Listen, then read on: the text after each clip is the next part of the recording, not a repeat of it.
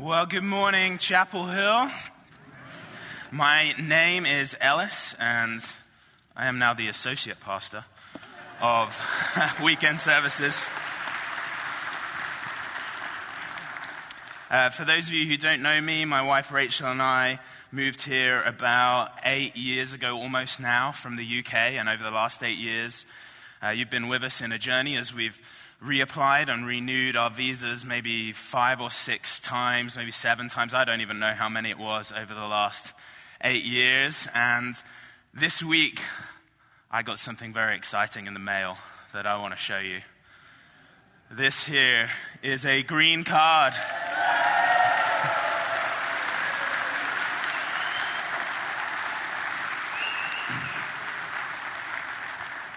Both my wife and I are now permanent residents of the United States of America.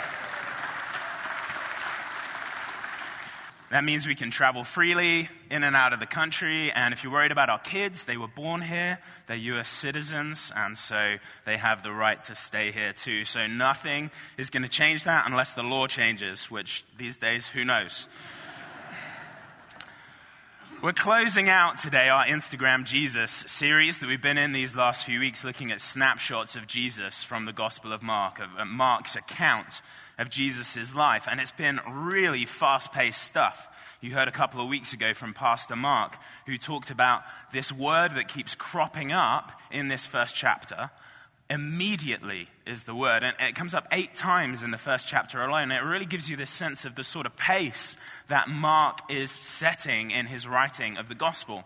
And as I was preparing for today and thinking about this pace, I was reminded of something which is a feature of Instagram, which is called the Instagram story. Is anyone familiar with Instagram stories?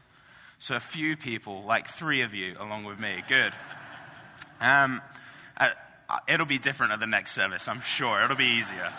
But for you guys, I made a special video just to show you what it's like, all right? Instagram stories are a feature of Instagram that enable you to upload a photo or a short 15-second video that's visible only for 24 hours. And the way you interact with these is really fast-paced. It's not like scrolling down a page. It's actually, well, let me show you in the video. Let's play the video, and then you can see. If I tap on Megan's face at the top, I can look at her story. And you see that bar moving across the top? If I tap, it skips to the next thing. This is an advert. I don't want to watch it. I tap. I'm not that interested. I'm going to tap and move to the next one. Or it's a preacher I follow. No, don't want to hear what he says. Tap, tap, tap, tap, tap. Can you see how fast I'm moving through that? That sort of pace is the sort of pace that we're seeing in the beginning of Mark's gospel. It's tap, tap, tap, swipe, tap, tap. It's action-packed, barely enough time to take it in. Let me read to you the next few verses as we've been working through. I'm in verse 29 here in Mark's gospel. And look for this sort of pace that Mark is setting. And immediately, Jesus left the synagogue and entered the house of Simon and Andrew with James and John. Now Simon's mother-in-law lay ill with a fever, and immediately they told him about her. And he came and took her by the hand and lifted her up, and the fever left her, and she began to serve them. That evening at sundown, they brought to him all who were sick or oppressed by demons, and the whole city was gathered together at the door. And he healed many who were sick with various diseases and cast out many demons. And he would not permit the demons to speak because they knew about him. It's tap, tap, tap, swipe, tap, tap. The pace continues to move very quickly. And this is on the Sabbath, supposedly the day of rest for Jesus. And this doesn't even take into account what Mark wrote earlier about Jesus preaching in the synagogue and casting out a demon of a man who was possessed in the middle of the synagogue meeting. This day has been frantically paced. But then all of a sudden, we're going to read in the next verse, it slows down. And actually you can do this with those Instagram stories. If you're interested to slow things down and you want to have a look at one of those pictures or videos in a little bit more detail, you can actually hold down your thumb or your finger on the screen just like this. So I tap through and I go to this one. Oh, I'm interested in what that piece of paper says. So I hold my thumb down and it pauses. Everything slows down. I have time to read it. And then when I let go, it continues to go forward just like that. Tap, tap, tap, And in our story here, it's almost like there's this moment where there's this pause, where everything slows down for a second. Let me read it to you, the very next verse, verse 35. And rising very early in the morning, while it was still dark, Jesus departed and went out to a desolate place, and there he prayed. For one moment, Jesus pauses, almost like he holds his thumb down or holds his finger down on the Instagram story. All of that pace, all of the healings, the lame, the sick, the demon-possessed, all of the preaching, the eating of food, the calling of disciples, everything slows down just for a moment while he goes and spends time with his heavenly Father. Now, it's most interesting to me actually when this occurs during the week. As I mentioned, this day that we just had of all sorts of things going on was the Sabbath day. That was the Jewish day of rest. And we celebrate our Sabbath on a Sunday. And as someone who is involved in ministry on Sundays and on weekends, either as a worship leader or as a preacher, I know what it is to have a very frantic, fast-paced Sunday morning. Even this morning I got here and I'm playing guitar in the next service as well as preaching. So I was setting up my guitar back there. I was running into the vestry to make sure I had my microphone and everything on. I went and got prayed for. I came out here and got a mic check. I went back and checked my notes. I came out. It's fast-paced. And so often when I get to the end of a Sunday or the end of a weekend, I feel exhausted. And so I can kind of relate to how I think Jesus might have felt at the end of this Sabbath day. But then, this is what's most interesting for me, is I can also relate to how Jesus probably would have felt the next morning. Because every week, on a Monday morning, any preacher, any worship leader will tell you that that is without a doubt the worst morning of the week. Because you wake up and you're exhausted. You're still tired. You didn't catch up on all the sleep that you needed to catch up on. And then your mind immediately goes to the weekend, to what happened yesterday and maybe on Saturday night.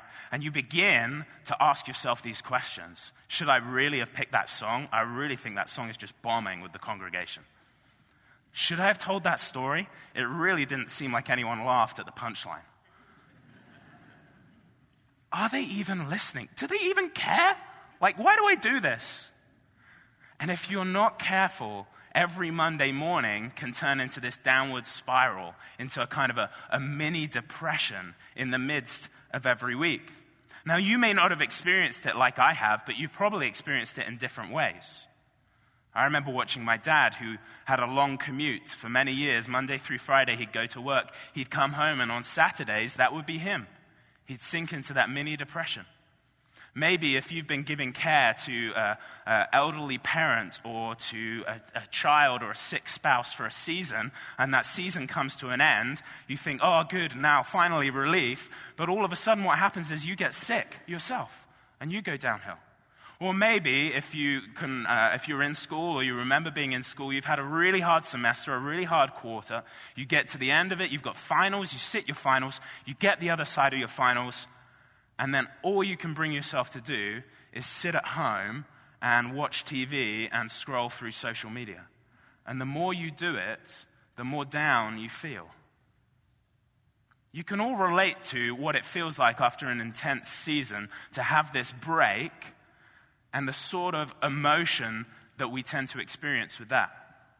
And so it's fascinating to me that Jesus, after this intense day of ministry, he chooses on that Monday morning, so to speak, that preacher's Monday morning, he decides to get up early before the sun has risen and to take himself away to be by himself and spend time with his heavenly Father.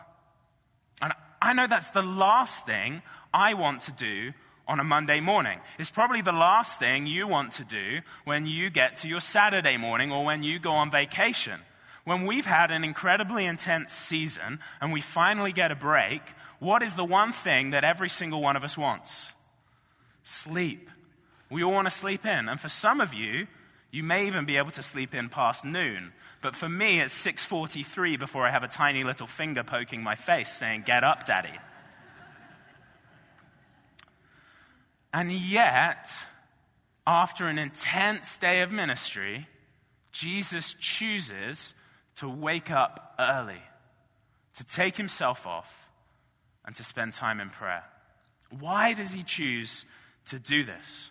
Well, a few weeks ago, Pastor Mark preached about this spiritual high that Jesus had at baptism, where he went down into the water and came back up, the heavens were torn open, the Spirit of God descended like a dove, and a voice spoke out saying, "This is my Son, I love him, and I am proud of him." And right after this moment, the Spirit of God drove Jesus into the wilderness, where he was tempted for 40 days by Satan.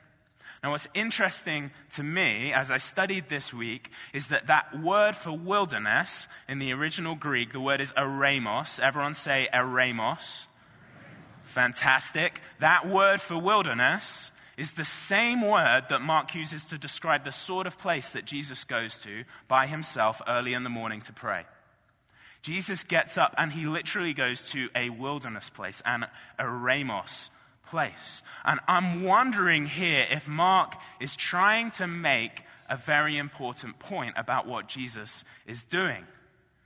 You see, it's almost as if he's trying to tell us that not only after this intense day of ministry does Jesus get up early, not only does he choose to pray, but Jesus actually decides to go back to the place where he felt perhaps at his most weakest that he'd ever felt, where he was most tempted, back to that wilderness place where everything was stripped away and all that was left was him and his relationship with his heavenly Father. I'm wondering if Mark is being very intentional in his choice of words here. And for some of us, that might seem a little weird. Jesus has had this amazingly successful day. He's shown his power and his might in incredible ways. And then after this day of strength and success, Jesus chooses to go to a place of weakness. And that might seem a little bit weird. But for those of us who've been following Jesus for a while, we know that this is a pattern that we see in our relationship with God. We call to mind some of those scripture verses that we maybe even learned as a child. When I am weak, then I am strong. My grace is sufficient for you, for my power is made perfect in weakness. Not by might, nor by power, but by my Spirit, says the Lord. You know that place that you look back upon as your lowest place, your most desperate place, the place where you almost felt you couldn't go on? I don't know if this has ever happened to you, but when you look back on that place, when I look back on that time in my life, I actually see that it was in that moment that God showed himself to me in a very tangible, real, and intimate way. I discovered that in that place, I actually found a closeness in my relationship with God that I haven't experienced since. And this leads me to believe that Jesus recognized the wilderness was a place that he could go where he could experience closeness with his heavenly Father. I'm going to make 3 points this morning. This is the first one I want to make. The wilderness, I believe, breeds closeness. The wilderness breeds closeness in our relationship with God. When we got stuck in England for 2 months, this was just over a year ago, our visa got denied. It was definitely a wilderness place. It was definitely an eremos, to use that word that Mark uses. But yet, as I look back on that time in my life, what I remember is this closeness in my relationship with God in a really unique and tangible way, a way that I haven't felt since in quite the same way. I look back on those riverside walks or those riverside runs. I look back on the journaling that I did, the relationships I developed. I look back on the words that people spoke to me, and I recognize that season in my life was actually a season when God met with me in a very real and tangible way. And I haven't experienced him in the same way since that time. The wilderness breeds closeness. And in this passage, we see Jesus choosing to go to the wilderness, choosing actually at his moment of greatest success to this point. The whole town is coming out to him. His fame is spreading throughout the region. He's about to break it into the big time. When he's at his strongest, he chooses to go to that place where he was at his weakest. He chooses the wilderness. And it doesn't make sense to the world. It doesn't make sense even to the disciples. Now, the passage doesn't tell us what happened to the disciples early that morning, but I can infer with 99.3% confidence that they got up after sunrise. And when they got up, I sort of imagine them sitting around in Simon's house having breakfast together. Maybe his mother-in-law, who's now healed, cooked them bacon and eggs or something like that. And they sit around and they start to reflect on the previous day. They start to look back and say to each other, "Whoa, do you see that lame person who's walking, that blind woman who has sight? Did you see that demoniac who's now in his right mind?" And they start to think, wow, this Jesus is really, really something. Man, I'm glad that we have decided to follow him and go after him. And maybe they're fishermen, they're businessmen. Maybe they start to think, how can we scale this thing? Maybe we can even monetize this thing. Maybe we can turn it into a business. Maybe we need a social media campaign in order to get the big time. All right, hashtag the Messiah is here. And then all of a sudden, as they're reflecting upon the success of the previous day, there's a knock at the door and someone says, "Hey, where's Jesus? There's 30 people outside who need healing." And they look around at each other and they go, "Where is Jesus?" See, they've been so caught up, I'm imagining, in the success of what happened that previous day, that they've lost sight of what is important. See, as they're there and they're celebrating and rejoicing, Jesus has taken himself to that wilderness place, that eremos place, that place of weakness. And in that place, he's meeting with his heavenly Father. I think there's another reason that Jesus chooses to go to that wilderness place. It's because success can cloud judgment. Success can squeeze the strategy until it slips. When we've got all the crowds coming to us, it can become very tempting to do what they want us to do, rather than to do what we know we must do. And for Jesus to remain focused on his mission, to remain focused on his purpose here on earth, he knows that he has to get away.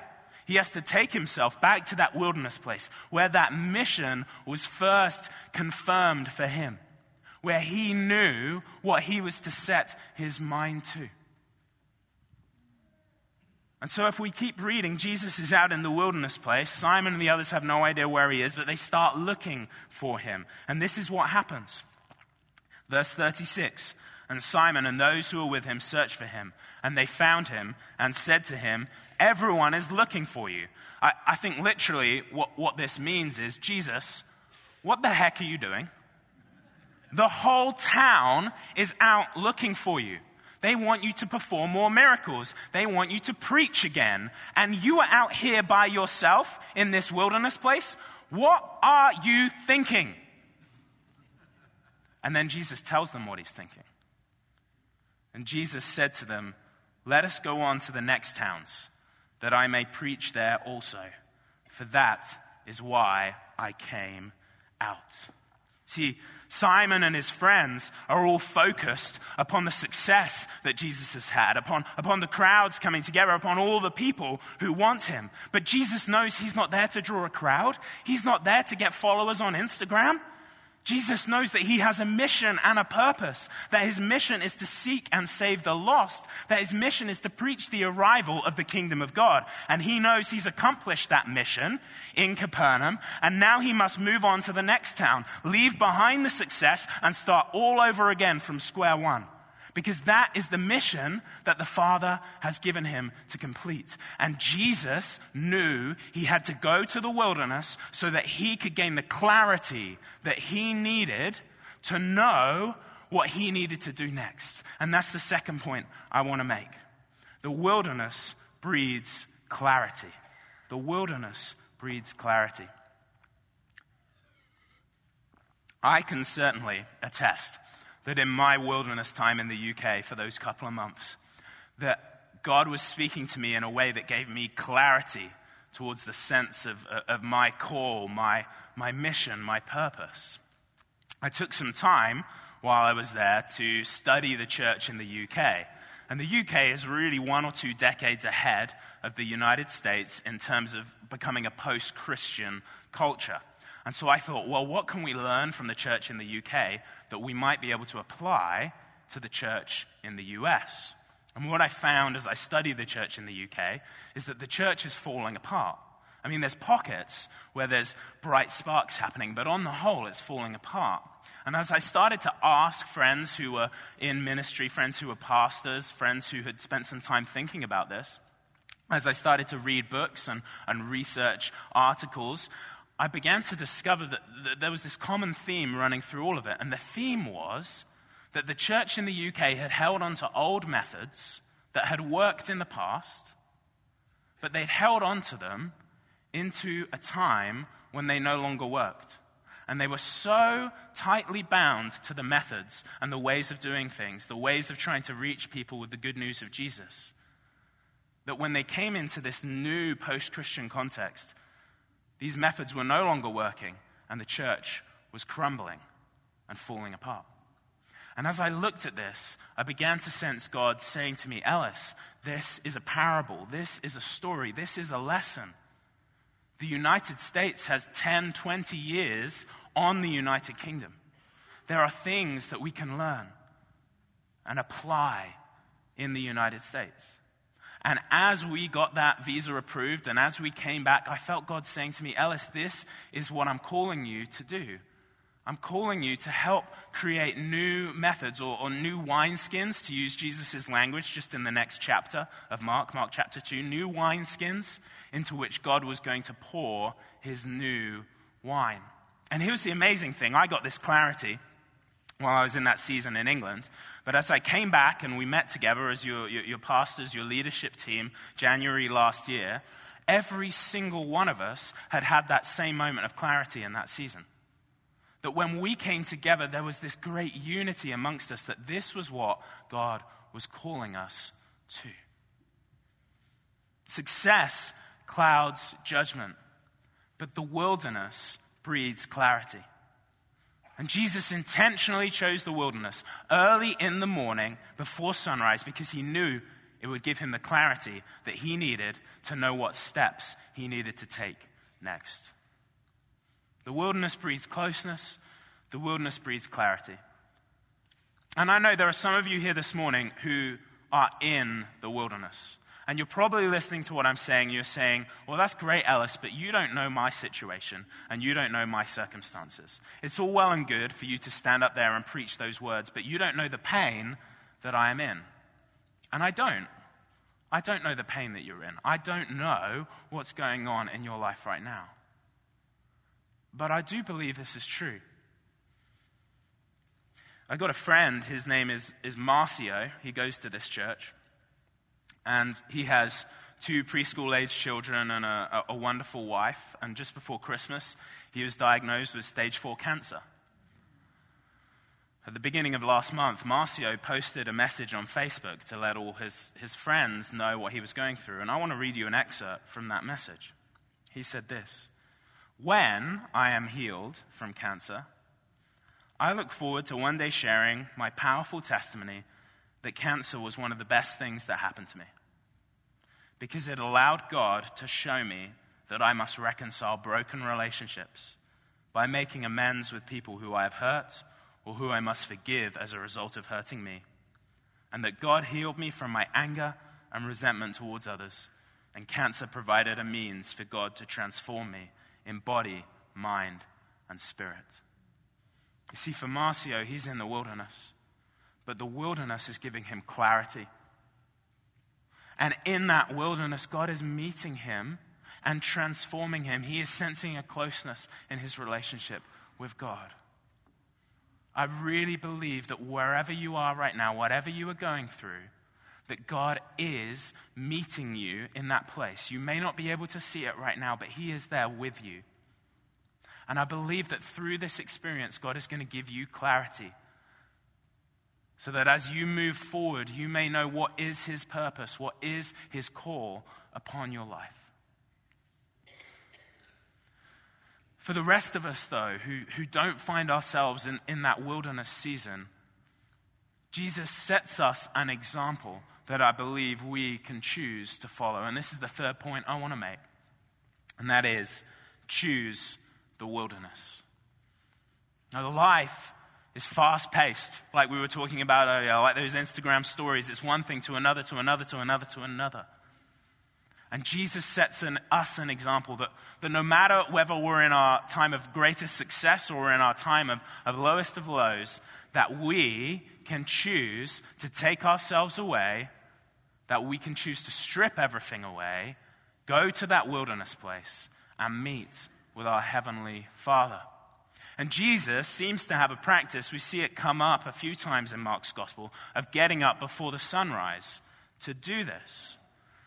And I know that for many of you, you've practiced this for years and years and years, and you've got this thing down. You get up every morning before the sunrise, and you have your routine, and you sit down with your Bible, and you read it, and you pray, and you've got it sorted. But then there's the rest of us, like me, who struggle to do this, who find it difficult to wake up, who move in and out of a routine. And then there's some of us who've never even tried this in our walk with Jesus. Maybe we're just beginning this lifestyle of following Jesus. I want to encourage you, if you've struggled or if you've never tried this before, I want to invite you to try this for the next 30 days, to follow the practice of Jesus in this way, to get up early before the sunrise, probably the next 30 days before the clocks change. Does that make it easier or does that make it harder? I can't figure it out. To get up before the sunrise and to spend some time in that wilderness place where everything is stripped away, where you can be with your Heavenly Father and where you can receive the clarity that you need, the guidance that you need to take next steps. And I want to offer you a few tools to help you in doing that. One of them is our own devotional guides here at Chapel Hill. We produce devotional guides that you can use every morning. They're written by members of the congregation, and you can open up your Chapel Hill app, and there's a little tab at the bottom that says Connect, and then you can hit devotional blogs. And on there, every morning, you will find a devotional guide that you can follow. It'll take you 5 minutes. You'll read a little scripture. You'll hear a little reflection.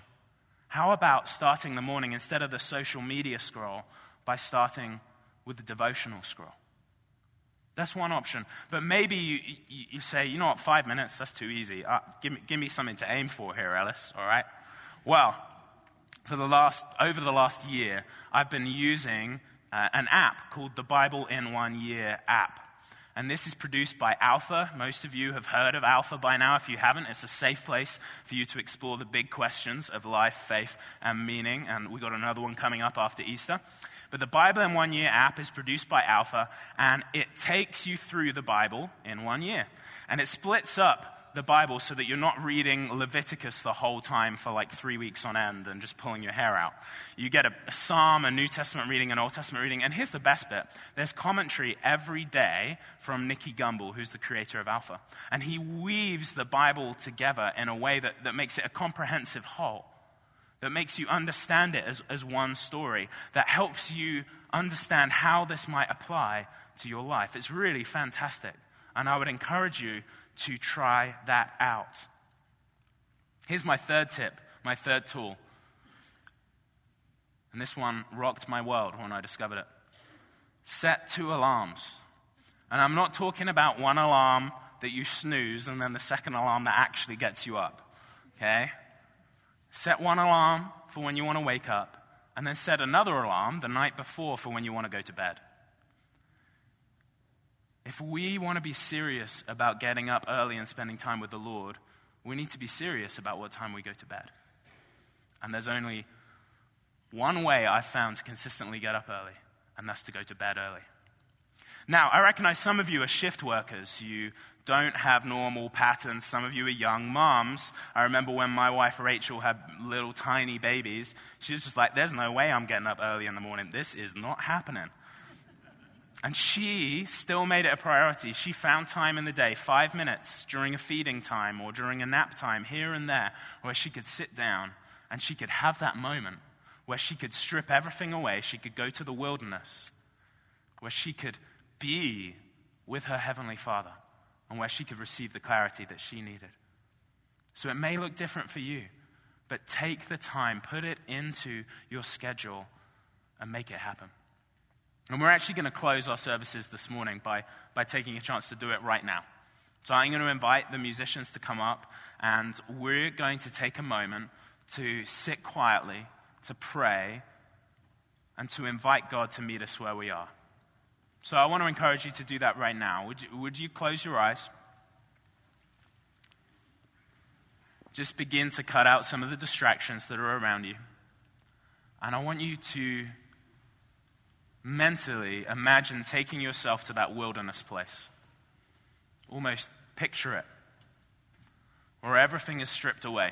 All of the things that make you feel strong, all of the successes, everything in your life, your money, your home, your good relationships.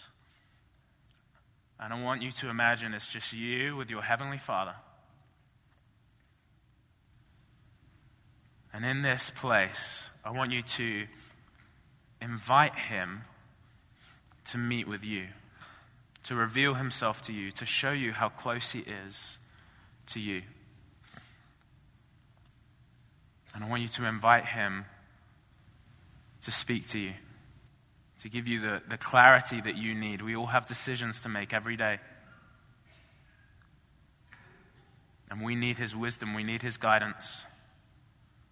So we're just going to take a moment in silence and just allow Him to speak to us.